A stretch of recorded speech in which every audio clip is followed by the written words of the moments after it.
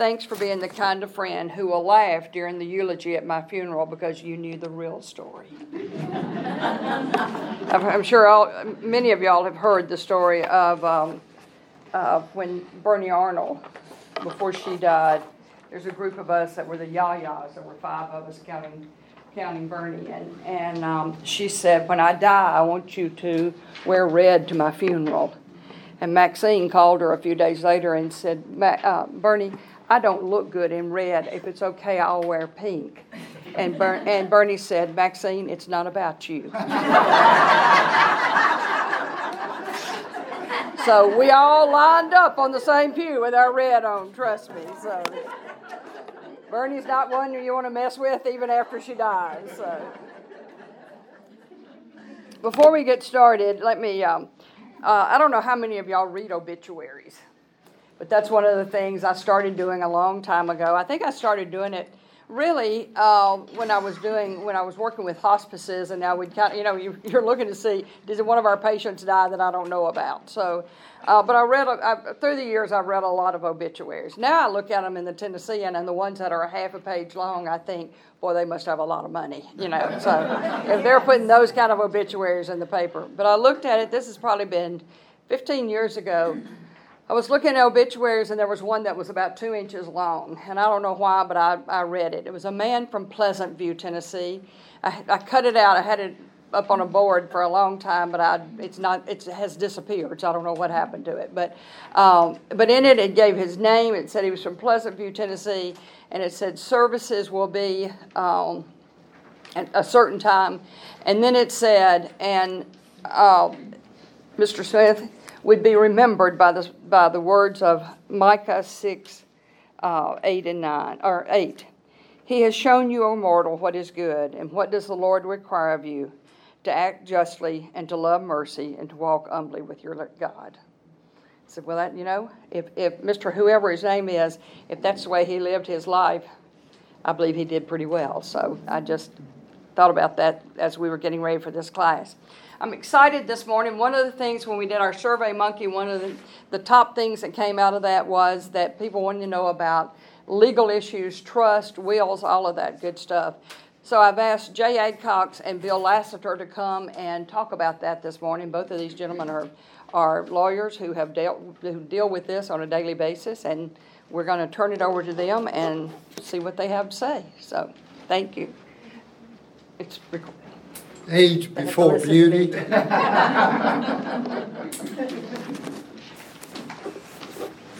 Speaking of obituaries, I always look at obituaries because I want to be sure my name's not there.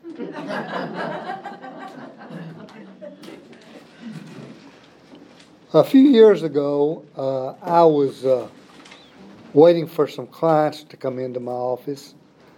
And I told my receptionist to let me know when they got there.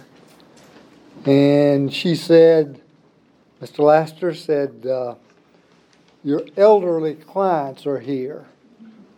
And I'd never seen them before. And this was before I turned 80. And they came back. I started talking to them. And I always ask people how old they are, because that's a part of estate planning, I think. And one of them said they were 73, and the other one said they were 72, and I realized at that time that I had suddenly gone from whatever it was to elderly.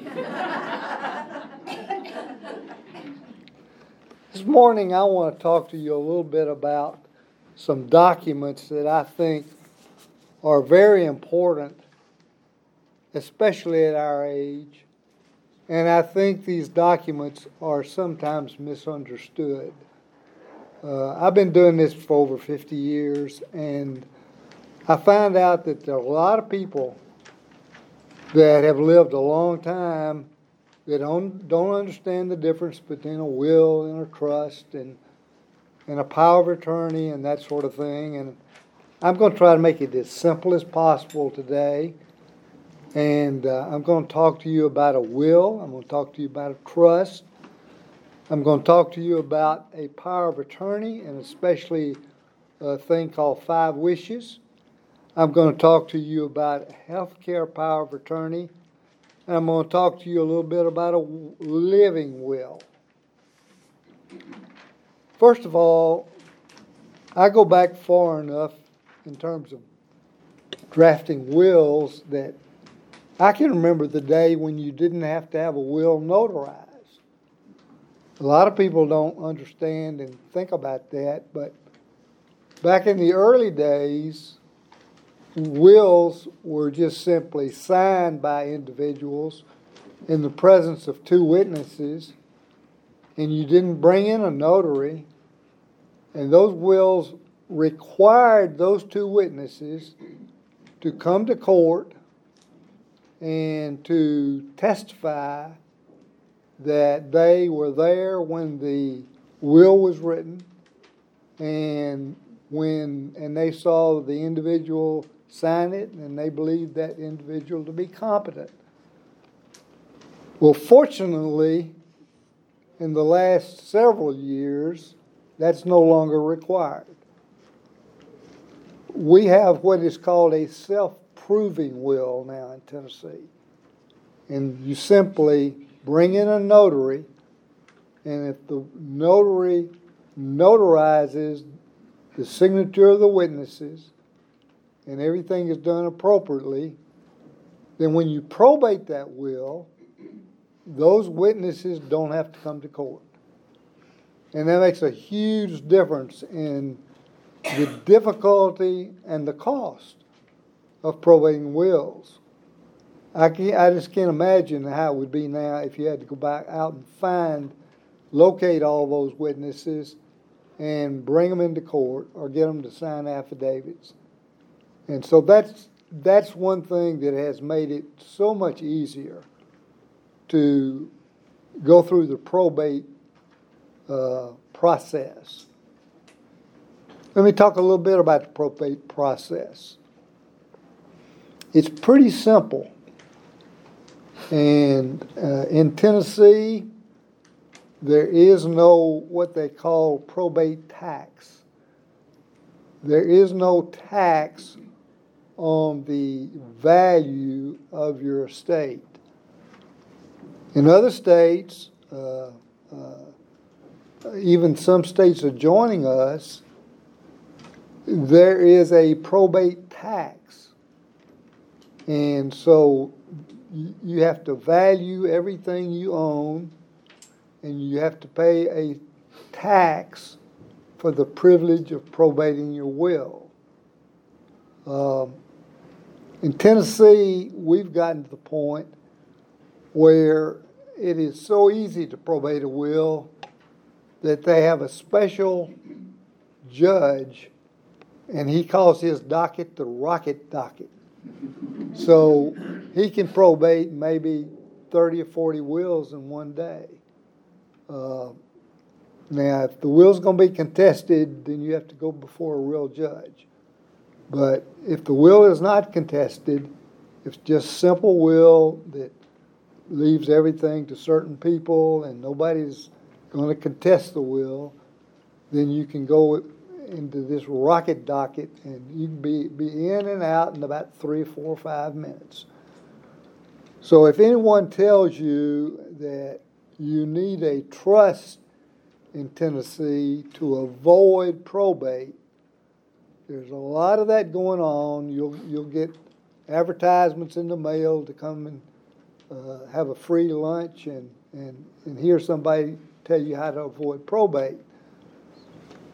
It is not that difficult to go through the probate procedure in Tennessee. So there are a lot of reasons to have a trust, but avoiding probate is not always one of them. Now, what else is interesting about wills is the fact that you can have a holographic will. How many of you have heard of a holographic will?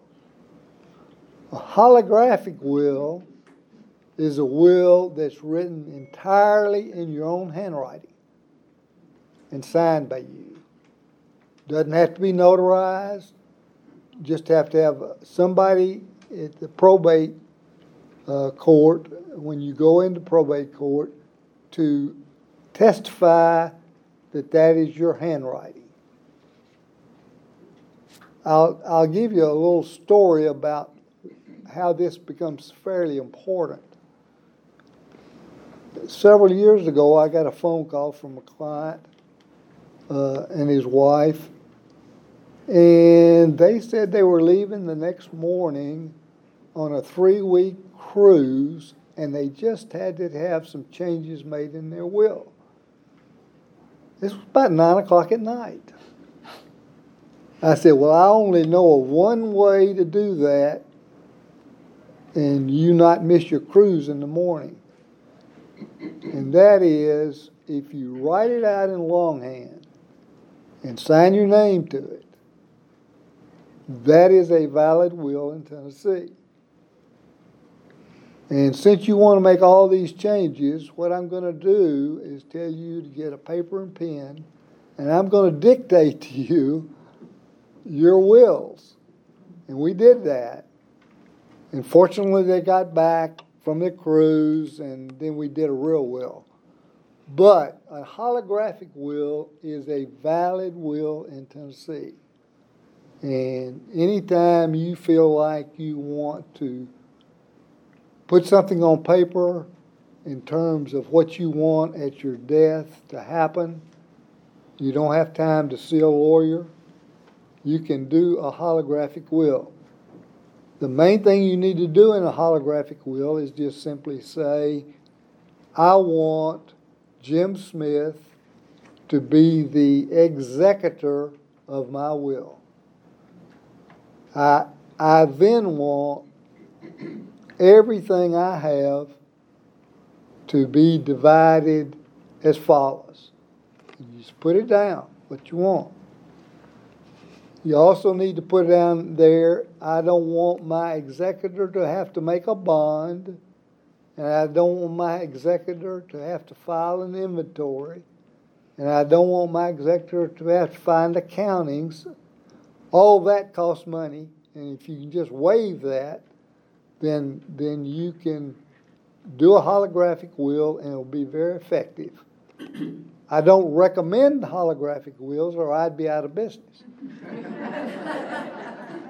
But they are valid. Most people have a difficult time understanding the difference between a trust and a will. Can I ask a quick question? Sure. Can a holographic will be made as an addendum to your currently printed will? Like if I want to change something before I leave and I don't have time to actually make a legitimate change.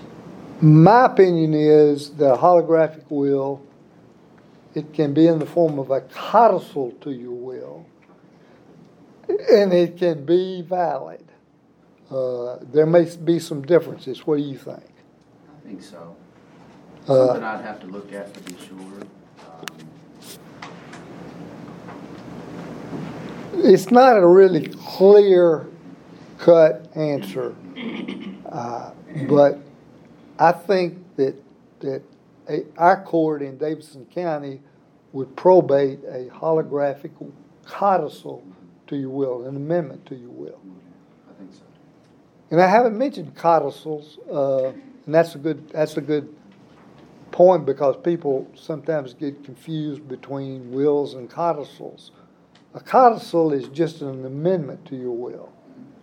And you can amend your will at any time as long as you're still competent. The codicil has to be signed in the presence of 2 witnesses, just like a will. And a lot of people will do codicils to their wills pretty often. And as we get older, we tend to change our minds pretty quickly. The trust is a different document, and there are 2 kinds of trust. There's what we call a revocable trust and an irrevocable trust. Revocable just means it can be revoked. Irrevocable means it can't be revoked. But under some new laws that we have, you can make changes in an irrevocable trust where you used to couldn't do that. A trust is just simply a document that says if I am the what we call the grantor of the trust, I can name whoever I want to be a trustee. And I can do this during my lifetime. I can just simply say, I, the grantor, name Jim McAllister as my trustee, and I want Jim McAllister to do the following things. And then Jim is clothed with a fiduciary duty to act in the best interest of the beneficiaries. So we've got a grantor, we've got a trustee, and then we've got beneficiaries of that trust. You can do that and not have a will, and you can avoid probate. Because what you can do is you can say, okay, Jim, I'm going to put everything I have in my estate in trust with you, Jim, and upon my death, the trust will continue.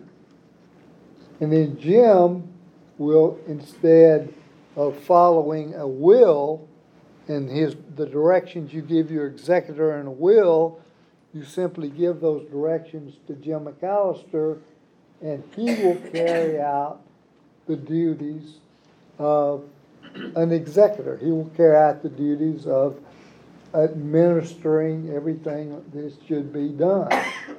It's almost as good as a will if you want to avoid probate.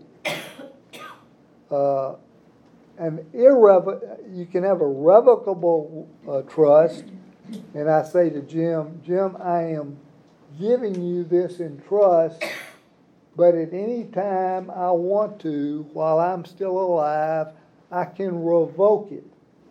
I can tell you I no longer want to have a trust. Or I can give it to Jim irrevocably, and if I want to revoke it, I've got to go through a lot of procedures, sometimes in court, to get it revoked. The reason for an irrevocable trust, and Jay will probably tell you a little more about this, there's a thing called a spendthrift trust or a spendthrift provision. If you want to make sure that the beneficiaries don't throw away all their money that you give them, then you can put a spendthrift provision in your will. You can also put it in your trust. And it basically says that a creditor of your beneficiary cannot get to that money. So if you have put a provision in there and Jim is the trustee and you're telling Jim to pay your children off in monthly installments of so much money a month, if you give him a broader authority to sprinkle it among your children, then their creditors can't get to it. So if you've got a child or even a friend or relative beneficiary that you think will not do a good job of taking care of that money, or you already know that person has got, the IRS is after him, or some creditors are after him, he even has judgments against him, then you'd want to use a spendthrift trust. And that's a little more complicated, and I expect that Jay will talk a little bit about that. Any questions on what we've talked about thus far? Which one trumps, a trust or a will? If the two are not saying the same thing, it's a trust. Okay. If you have a will, you can put a trust inside the will. if you do that, then the trust doesn't come into existence until your death. Okay. If you have a trust and a will, the will is called a pour-over will. All your will says is about a 2-page document. It just simply says, upon my death, I want to pour over everything that I have into the trust that I formed, where I've named Jim McAllister as trustee. Are there tax advantages to trust? There used to be. Right now, I would say, and Jed will address some of this, if your estate is above $11 million, I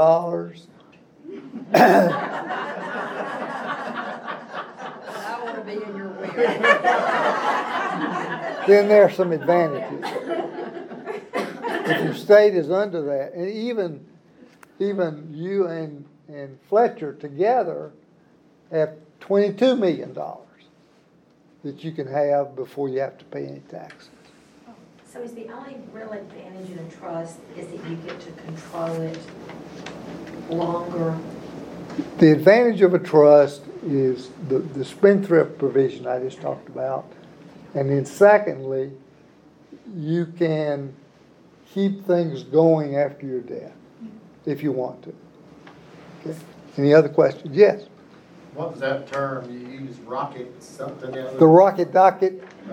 Okay, would you give an idea approximately what that would cost, or that judge, there is a cost, right? There is a cost. I would say that the minimum cost of going through probate today is about $2,500. That's just a guess, based on my experience and what I charge. Nothing's free, is it? Nothing's free. That's right. That's right. So how long does it take to actually get on the rocket docket? You know, like is that a big Well, if Jim McAllister has a will and he dies and he has named his wife as the executor, then once she calls the lawyer, you can get on the rocket docket in 7 days. Real quick. Other questions? Is in a trust, if there's money distributed to your heirs, is that taxable like ordinary income to your heirs? Anything that you receive as a bequest, a distribution from your from your will, there are no taxes on that unless you have more than $11 million. But to the person receiving? Yeah, that's what. No tax. Only tax would be if they're receiving income, then they've got to pay income tax. But that wouldn't be considered ordinary income. No, it would not. Would not.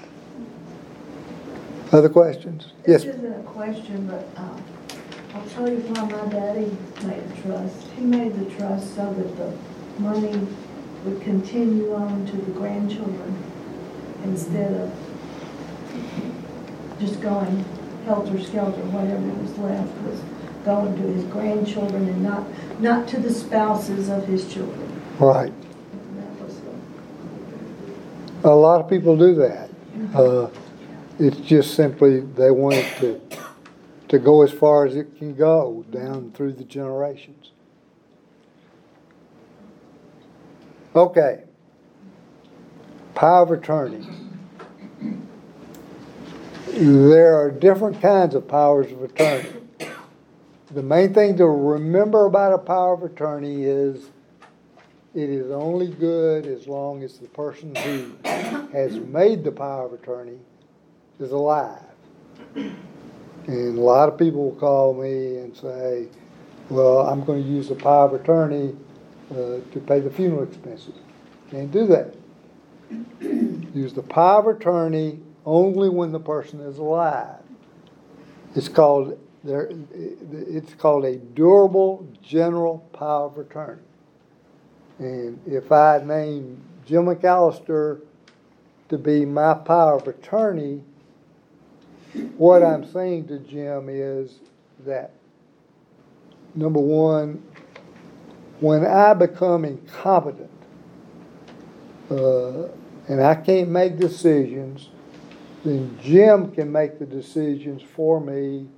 He can do everything I could do. Once I recover from that position, then I have, in effect, revoked the power, and then I can go ahead and act just like I always did. A power of attorney is revocable. That's the important thing to know. It is revocable. So if I decide Jim's not the right person for me, then I can revoke it. I need to tell him I've revoked it, and then I can name someone else. Typically, in my practice, most couples name their spouses as their power of attorney. And I would recommend that you do that in most instances unless you've got a situation where your spouse is already handicapped or are not able to really act. And then I would recommend you probably name one of your children. You got to be careful about that children stuff, because sometimes if you name one child, you create problems. Sometimes when you name two children and you just got two children, you create problems. I have the habit of, in my practice, if I name two people, I put a provision in there that some third party can resolve their differences so that you don't have to go to court. Okay, there are two kinds of powers of attorney. One kind is called a springing power of attorney. It springs into existence only when you have a doctor to say this person is incompetent and cannot manage his own affairs. That's a springing power of attorney. 99% of the powers of attorney that I draw are not springing powers of attorney. Normally, in my case, I've named my wife to be my power of attorney, and it's not a springing power of attorney. If I am in Tennessee, let's say I'm in Texas and she's in Tennessee, and we need to sell a piece of property or do something, and she needs my name, well, all she's got to do is to invoke her power of attorney, and any closing title company will accept that. Now, I always caution people that there needs to be some communication from the person who is the maker of the power of attorney. So if I'm in Texas and my wife's in Tennessee, I would encourage the provision to say that I need to acknowledge that and consent that she's going to use my power of attorney. Doesn't have to be that way, but that's what I usually recommend. Looks like time's getting away from us here. There is a danger in a power of attorney that most people don't know about. And if I don't say anything else that you take home with you, if you are ever named as a power of attorney, and we call that attorney in fact, if you're named as an attorney in fact, and it's just a general power of attorney, you cannot make a transfer of any of the assets of the person that gave you that power to yourself. And most people don't know that. Most people think well, I'm taking care of my mother, and she's given me power of attorney, and I think it's time for my sister and I to be paid, make a distribution. So you make a distribution to the sister and then make a distribution to yourself, and you violated Tennessee law because you violated your fiduciary duty. Now, unless somebody objects to it, no harm, no foul. But think about this situation. You live in Tennessee, your sister lives in California. Your mother lives in Tennessee, and you are taking care of her. And the sister in California is doing nothing except praying for you. So for 5 years, you don't do anything but take care of your mother. And the sister in California is making a good living. And your mother says, I want you to be paid for all the work you're doing. And so she pays you. Unless that's spelled out in the power of attorney, you can't do that. Even though it seems okay, it's just not allowed.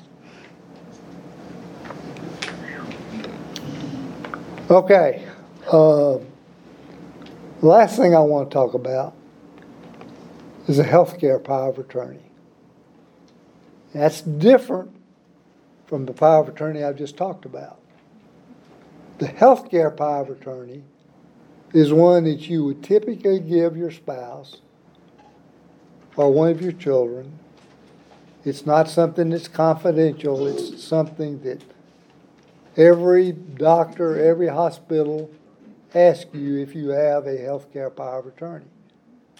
And it just simply says that if I am not competent to make healthcare decisions for myself, then I name my wife or my husband or one of my children to do that for me.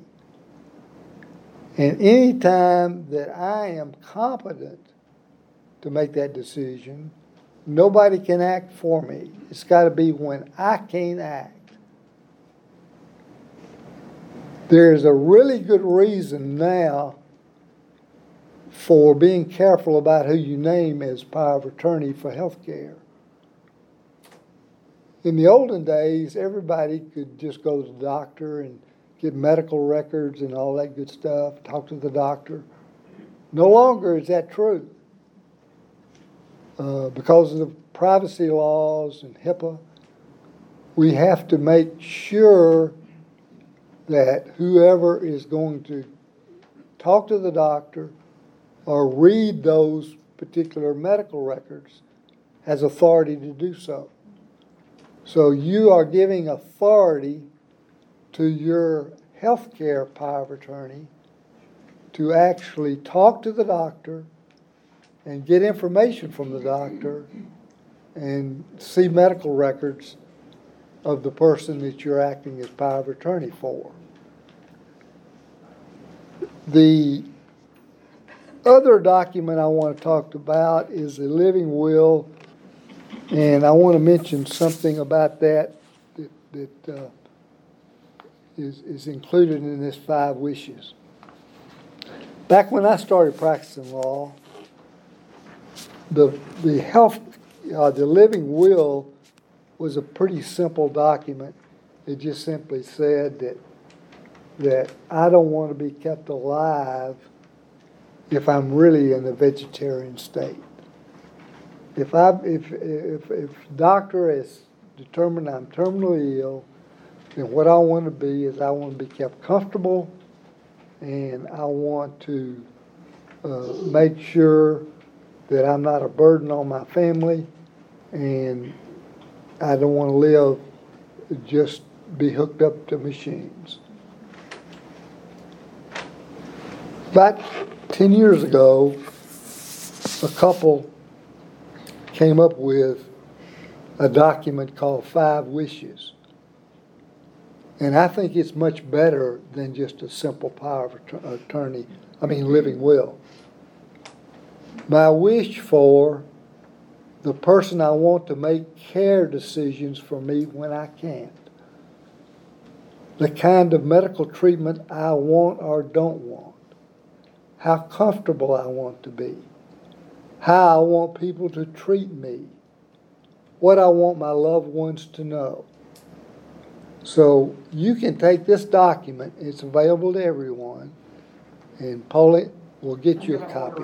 Yeah. So I'll have them here in 2 or 3 weeks. You just fill out the document. And you don't do a living will anymore. Or if you've already done a living will, this is a substitute for your living will. And it's valid in Tennessee, and it's valid in almost all the other states. They've actually passed a law to make it valid. And I recommend it because it allows you to say some things that a form won't allow you to say. I'll leave you with one little tidbit. As I say, I've been doing this for a long, long time. And so I've seen about everything you want to see. And I was working with a lady not too long ago. And I said, do you have any special request to put in your living will? And she said, I just got one. I want a radio.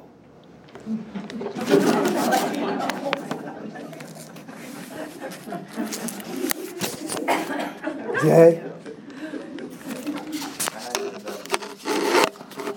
Well, I hadn't either until then. Thanks, Bill. I'm going to try to take sort of the basis of what Bill has given us. Is it okay to erase? Yeah. Okay.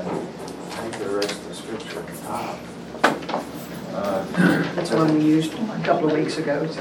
Oh, is it? It can go? Yeah, Okay. you can go. All right. Somebody did trace it. What is our time? We've got about 10 minutes. Okay. Sorry, Jim. That's okay. So, what's that? Talk fast? I will try to do that. So, I'm real visual. I'm going to try to bring together some of the things that Bill introduced and introduce a couple of new things. But, we talked about from the standpoint of planning for disability or incapacity, there's a set of documents that we want to make sure you've got. You want to make sure you've got. There was, I'm going to abbreviate some of this, there was the financial power of attorney, durable power of attorney that we talked about. There was a healthcare power of attorney. There was a living will, or the 5 Wishes document, which actually, as I look at that document, I really like it too. He had seen it a little more, I think, in the past than I have. I think this iteration of it actually combines the healthcare power and the living will into that single document, which is great. And then we want to make sure you've got a HIPAA authorization. Bill mentioned HIPAA. You can do a freestanding HIPAA authorization to make sure that the people you want to have access to medical information will have it, regardless of whether you're at a new physician, that you may not have given that indication to, etc. So those are sort of the healthcare related documents. In planning for death, Bill outlined and really helped define really well. There's really, at least at the start, there's 2 options. Okay, irrevocable trust can come in for various reasons, but really, I think when you're planning for death, you're either going to have a will-based plan, or you're going to have a trust-based plan, and I think the starting place for that is a revocable living trust. So that is a trust that you can amend, change, revoke, do anything you want. And as Bill mentioned, in thinking about these things, the primary consideration here is probate. are we going to go through the probate court process to get things where we want it to go? That's the question. And so, there's a lot of different considerations there. If you own property in multiple states, you'd be in probate in multiple states. He talked about the financial power of attorney. The revocable trust is actually a benefit at incapacity as well, because while most title agents, as Bill mentioned, will accept a financial power of attorney, a lot of your financial institutions anymore will not. There's a real risk that a financial power of attorney may not be accepted. There are actually some states that have come in and passed laws that they have to, but Tennessee's not one of those, and we run into that frequently. So the other advantage of a revocable trust can be that if you have a revocable trust that owns your assets during your life, at incapacity, your agent, your successor trustee at incapacity will have access to those funds to a financial institution. Financial institution can't tell a trustee of a trust they can't have access to trust property. Whereas they can tell an attorney in fact that they can't have access to your property while you're incapacitated, unfortunately. So trust can have advantages both at incapacity and at death. To keep it moving, if we were to visually illustrate that decision, again, sort of a will or trust as the centerpiece of the plan, abbreviate revocable living trust. As Bill pointed out, when you use a trust as the centerpiece of your plan, you still need a will. We call that a pour-over will. It just simply says, I leave everything to my trust. And really, the main purpose of that will is just to clean up anything that you might have not already coordinated with your trust. Because for a trust to do its job of avoiding probate, at least, if that's one of your goals, everything has to be coordinated with it.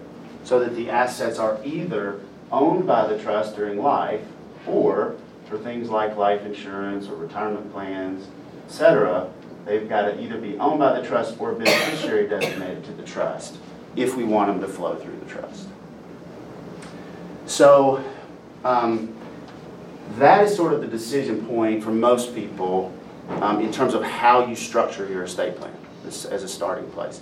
We also talked about, and several of you mentioned, the idea of ongoing trusts, right? This is really just about, are we going to probate or not? Then there's the decision at a person's passing, how am I leaving it to my children or my grandchildren or whomever my beneficiaries are? Well, there's really three ways, I think, to think about doing that, broadly speaking. And then I think, within that, you can go different directions. But you can leave it outright to your beneficiaries, which means you're giving them 100% ownership right now. Here you go. Right? Well, the risks associated with that are, one, control. Is that good for them? Right? Are they, we want to leave it in such a way that's a blessing, not a curse. So maybe it is. Maybe they're mature and fully capable of managing their inheritance in a way that's good for them. But if it's not, this doesn't do anything to address that issue, right? Someone with addiction issues, someone with other issues, could be bad for them actually. So that's a consideration. Or they're minors, they're not capable yet of managing their inheritance. So that's one risk. But even outside of that, even if you've got beneficiaries that you feel can manage their inheritance, other risk of an outright distribution, as Bill mentioned, creditors, lawsuits that they might be facing, or judgments, creditors, if they were to go through a failed business or bankruptcy, and then a big one, I don't know if y'all can still see this, divorce. A consideration is, am I leaving an inheritance to my child only for them to lose half of that in a failed marriage that may not be of their own making, right? And so those are just things to consider as you think about how you leave things. The second method is what we usually use for minor children. It's what I would call a sprinkle trust or delayed distribution, where we know we need a trustee to manage it for them at least for a while, because they're minors or they're young adults, they're just not quite ready to manage their own inheritance yet. But we know eventually we want them to manage their own inheritance. It's not a forever trust. So often you'll see something like, and some of you in the room may have this, I named so-and-so to be their trustee while they're young, but maybe I'll give them a third of it when they're 30, maybe a third when they're 35. I'm just picking some random ages here. And maybe I give them the remainder when they're 40.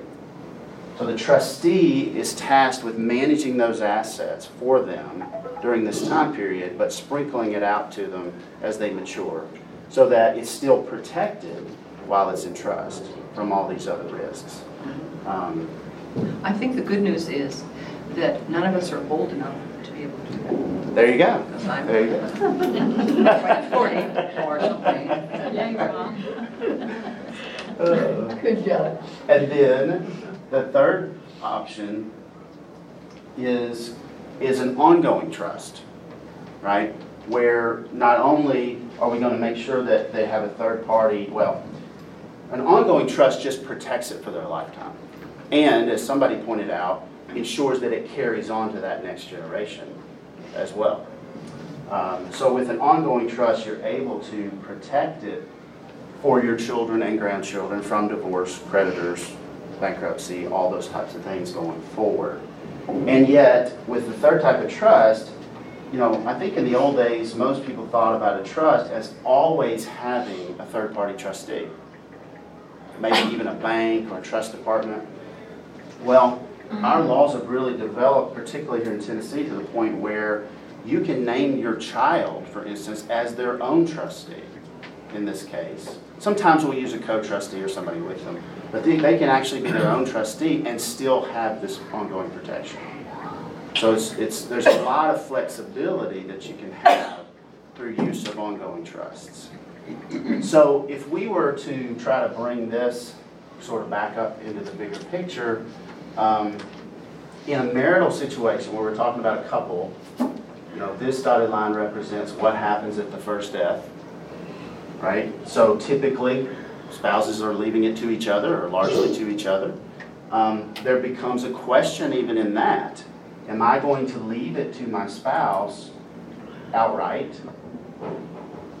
Or am I going to leave it to my spouse in what becomes an irrevocable trust at the first death? So you may have a revocable trust where typically, in Tennessee now you can do joint trusts where the trustee during life are you, right? You and your spouse. You're your own trustee, nobody else involved, etc. during life.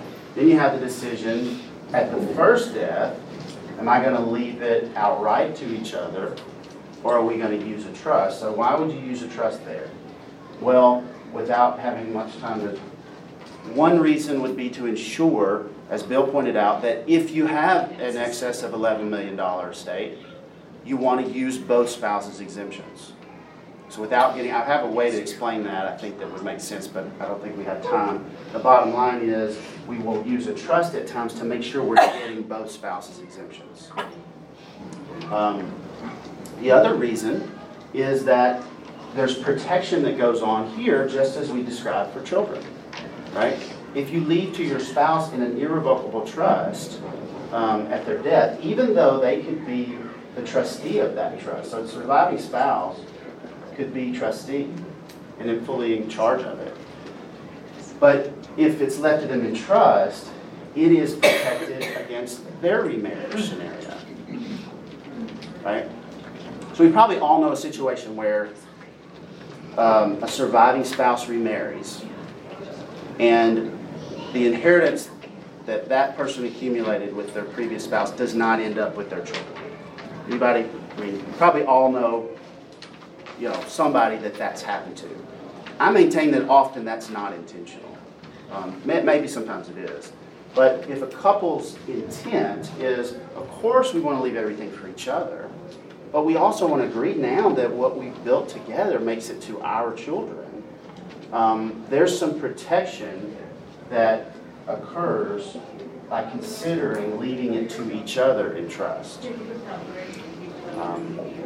So that you're actually protecting the surviving spouse. You know, it becomes asset protection for the surviving spouse themselves, but it's also what I would call family line protection, because we're agreeing now that of course we're leaving it for each other, but we'd like to agree that ultimately it's going to the children and not to a future spouse. Tennessee law would say actually that the longer you're married to a future spouse, the more rights they have to your estate. So this is protecting against that sort of thing. And then if this second dotted line represents what happens at the second death, then again, this is where often we'll use this third type of trust or some version of a trust. Say someone has 2 children. In my experience, adult children don't share well. So I think they need their own trusts, right? Most of the time we're not trying to tie our children's future financial interests together. Could be exceptions for that. You got a family lake house, family cottage, even family business, you may tie them together in some way. But often we're wanting to, leave them that share of our estate and let them move on that way. And so we typically end up with separate trusts with each of them. But there is protection for them if it makes sense, even in a situation where they can be their own trustee going forward. And it can pass to future generations in that way.